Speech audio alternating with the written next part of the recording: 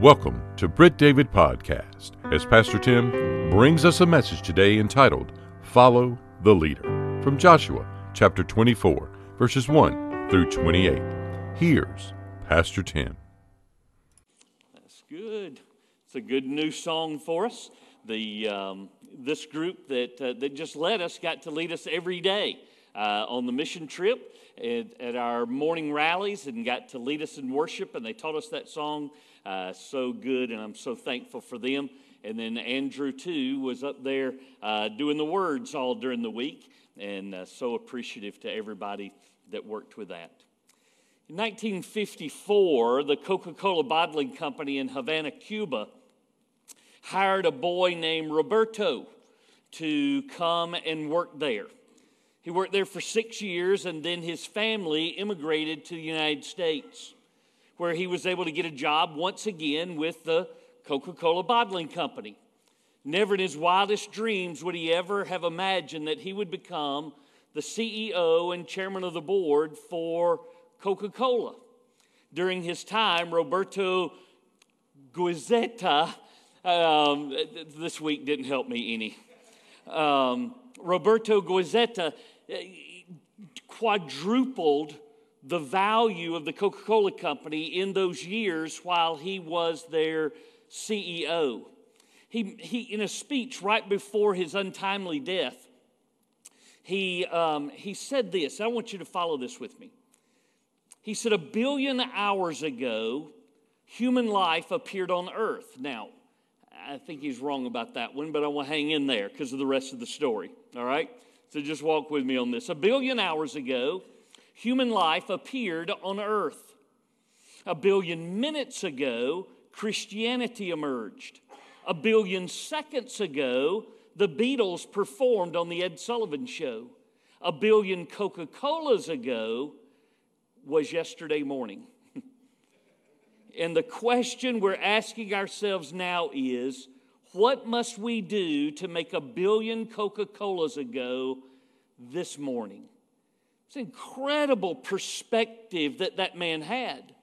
But later on in that speech, he revealed not just his perspective, but really his heart and his point of view. He spoke with such humility. It's not anything that I would have expected to hear from the CEO of one of the biggest corporations in America and really in all of the world. But he finished that by saying this: the true heritage of the Coca-Cola system is not its products or its financial strength or its sales records. The true heritage of the Coca-Cola system is its character.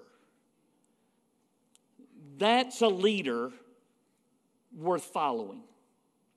That's the kind of man that you look up to and you say, that's the kind of person that I want to be and the kind of person that I want to work for. There sure have been a lot of people who've done that through the years. And you and I may never be the CEO of any similar sized corporation. But you can be a leader like Roberto. You can be a leader like Joshua. In fact, if you have your Bible, go ahead and turn there with me to the book of Joshua. And I want to take you today to the very last chapter, chapter number 24. The whole book has been an amazing example of what true leadership is all about. And to find a leader who really is worth following. But when you come to the end of the book, and it's time for Joshua to now pass the torch, I find that he's an even greater leader in his last days than he was in the most turbulent of days. If you're there in Joshua chapter 24, I want us to read and catch up to the verses that we want to focus on tonight. Look, if you will, in verse number 1. Then Joshua gathered all the tribes of Israel to Shechem and called for the elders of Israel, for their heads, for their judges, and for their officers, and they presented themselves before God. That's worth underlining, by the way. Joshua called them to himself, but who did they gather themselves before? They gathered themselves before God.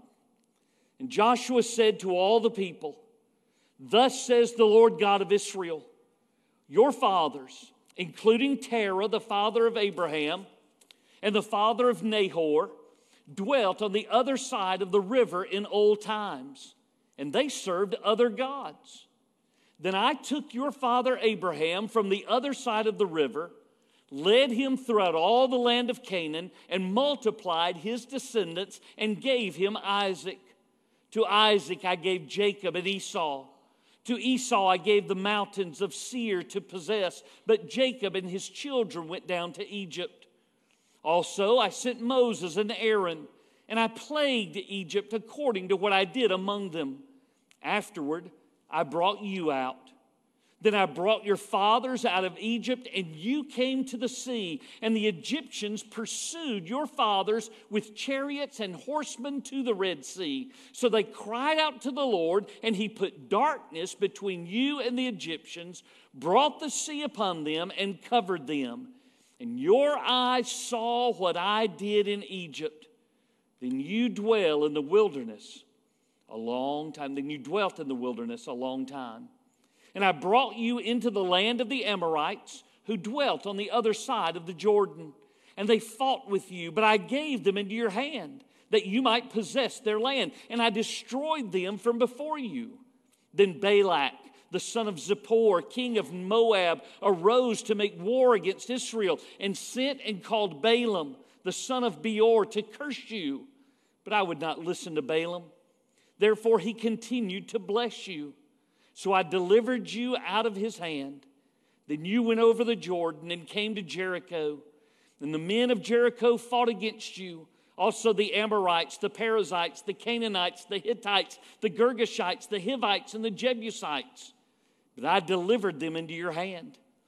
I sent the hornet before you, which drove them out from before you, also the two kings of the Amorites, but not with your sword or with your bow. I have given you a land for which you did not labor, and cities for which you did not build. And you dwell in them. You eat of the vineyards and olive groves which you did not plant. I want to stop there for just a moment. All of that we read about is found both in the book of Exodus and right here in the book of Joshua. Joshua becomes the leader of the Hebrews. They're not the nation of Israel yet. They are God's chosen people, and God has chosen Jacob to be the one to lead them into this new promised land, and then to divide that land as God sees fit among those 12 tribes.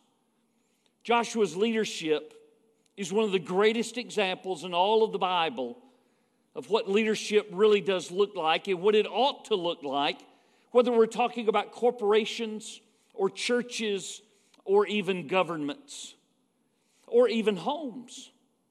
We talk about our homes, there is a leader. There's a leader in your home. Maybe it is the dad. Maybe it's the mom. Sadly, in many homes, it's the children.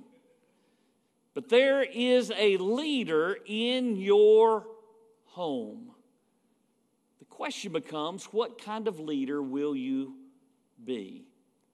And if you're not the leader, what kind of follower will you become? A person can really only be a good leader once they become a good follower. I've got to know how to follow the Lord, and I've got to know how to follow processes before I can ever lead another person down the direction that they need to go. That's why the Bible makes it so clear and so important, both for pastors and for deacons, that if he cannot lead his household, he's not qualified then to lead the church. If I can't lead those that are the closest to me, if I can't lead those who are supposed to love me the best and who know me better than anybody else, then how can I possibly lead somebody else? So I want to give you some things tonight out of these next few verses in Joshua 24 that tell me what it is that made Joshua such a good leader, frankly, what made Roberto such a good leader, and what will make you such a good leader. I have 3 of them. Number 1, you need to learn to live out your convictions. Live out your convictions. This is an area where we do not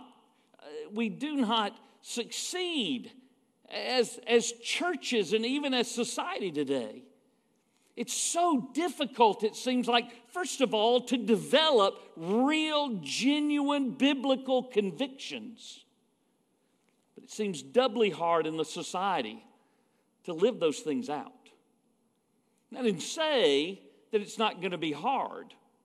Being a leader ought to be hard. It ought to have difficult roads. If you're leading someone else, then you're trying to lead them through those difficulties so that you get them safely to the other side. You begin that by making convictions and then living them out. For Joshua, this was not easy. Can you imagine following somebody like Moses? Moses was the greatest. He still is as far as the Jewish nation is concerned. He's the greatest leader who ever lived. And now Joshua has to follow that. That's not an easy task. It's certainly not an easy task when you're one of only 2 who would say, yes, let's follow the Lord, when the rest of the dozen say, no, we can't do that. Joshua learned early on what it meant to have convictions and to stand upon them. Didn't make him popular all the time. We find Joshua out roaming the wilderness, wondering what he's going to do and how he's going to lead these people. When it's the pre-incarnate Christ that appears right before him, and Joshua immediately begins to think like we think, like natural people think, thinking only of the world and only of the world's systems. And he draws his sword and says, who are you? Are you friend or foe? Christ says, I'm not either. I am the Lord. To which Joshua laid his sword down. And we begin to understand where his convictions come from. If you don't have a solid foundation with the Savior, you're going to be hard-pressed to find convictions that will help you to last. Can you imagine? After an encounter with the Lord, Joshua goes back to his men, his military men, his that were great strategists, and to say to them, I know how we're going to defeat this walled city. The wall around Jericho was so thick that they would ride 2 separate chariots side by side and race them on top of the wall. How are they ever going to get through? Certainly they have battering rams. Certainly they have fire. Certainly they have ropes that they may climb that wall. What did God say to do? Just walk around it. Just walk. Just walk and be quiet. Don't say anything. Now they're going to yell at you, right? What are y'all doing down there? Don't answer them. Y'all think something's going to happen? You're walking around this wall? Don't reply to that. You just walk around the wall and then go home. Now tomorrow, what I want you to do is to do the same thing. And then the same thing, and then the same thing, and then the same thing, and then the same thing. And then we're going to change it up a little bit. On day number 7, I want you to walk around it 7 times. And this time you get to yell and shout and scream and beat the drums and do all the stuff that you really want to do. And the wall falls. But can you imagine what it was like in those planning meetings? Joshua, we're going to do what? We're going to walk around the wall. How many walls have you ever walked around, Joshua? How many of them fell down? You know, Joshua had to live out his convictions, listen to me, when no one else shared them. If your convictions are biblical, if your convictions come from the Lord, it doesn't matter if your closest friend doesn't share that conviction. You live it out. I've told some of my pastor friends before, sometimes I feel like a dinosaur. I live in an age and a culture that does not respect some of the convictions that I have. And that's just going to have to be okay.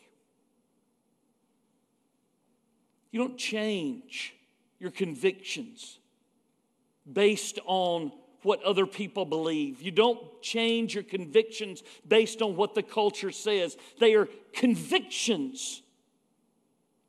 And so as you live those things out, you are proving what you genuinely believe. In this case, in two specific areas. Number one, live out your convictions so that you prove what you believe about grace. What you believe about God's grace, about God's goodness. Living by convictions doesn't mean that you become legalistic. Living by conviction doesn't mean that now suddenly there are a set of rules, a set of do's, and a set of don'ts. It means that you discover who God is and you implement it. Look at these verses that we kind of read leading up to this particular point. Go back with me to the end of verse 11. When he talks about all the ites, and he says, I delivered them into your hand. You didn't do that. At the end of verse 12, you didn't do that with your sword. You didn't do that with your bow.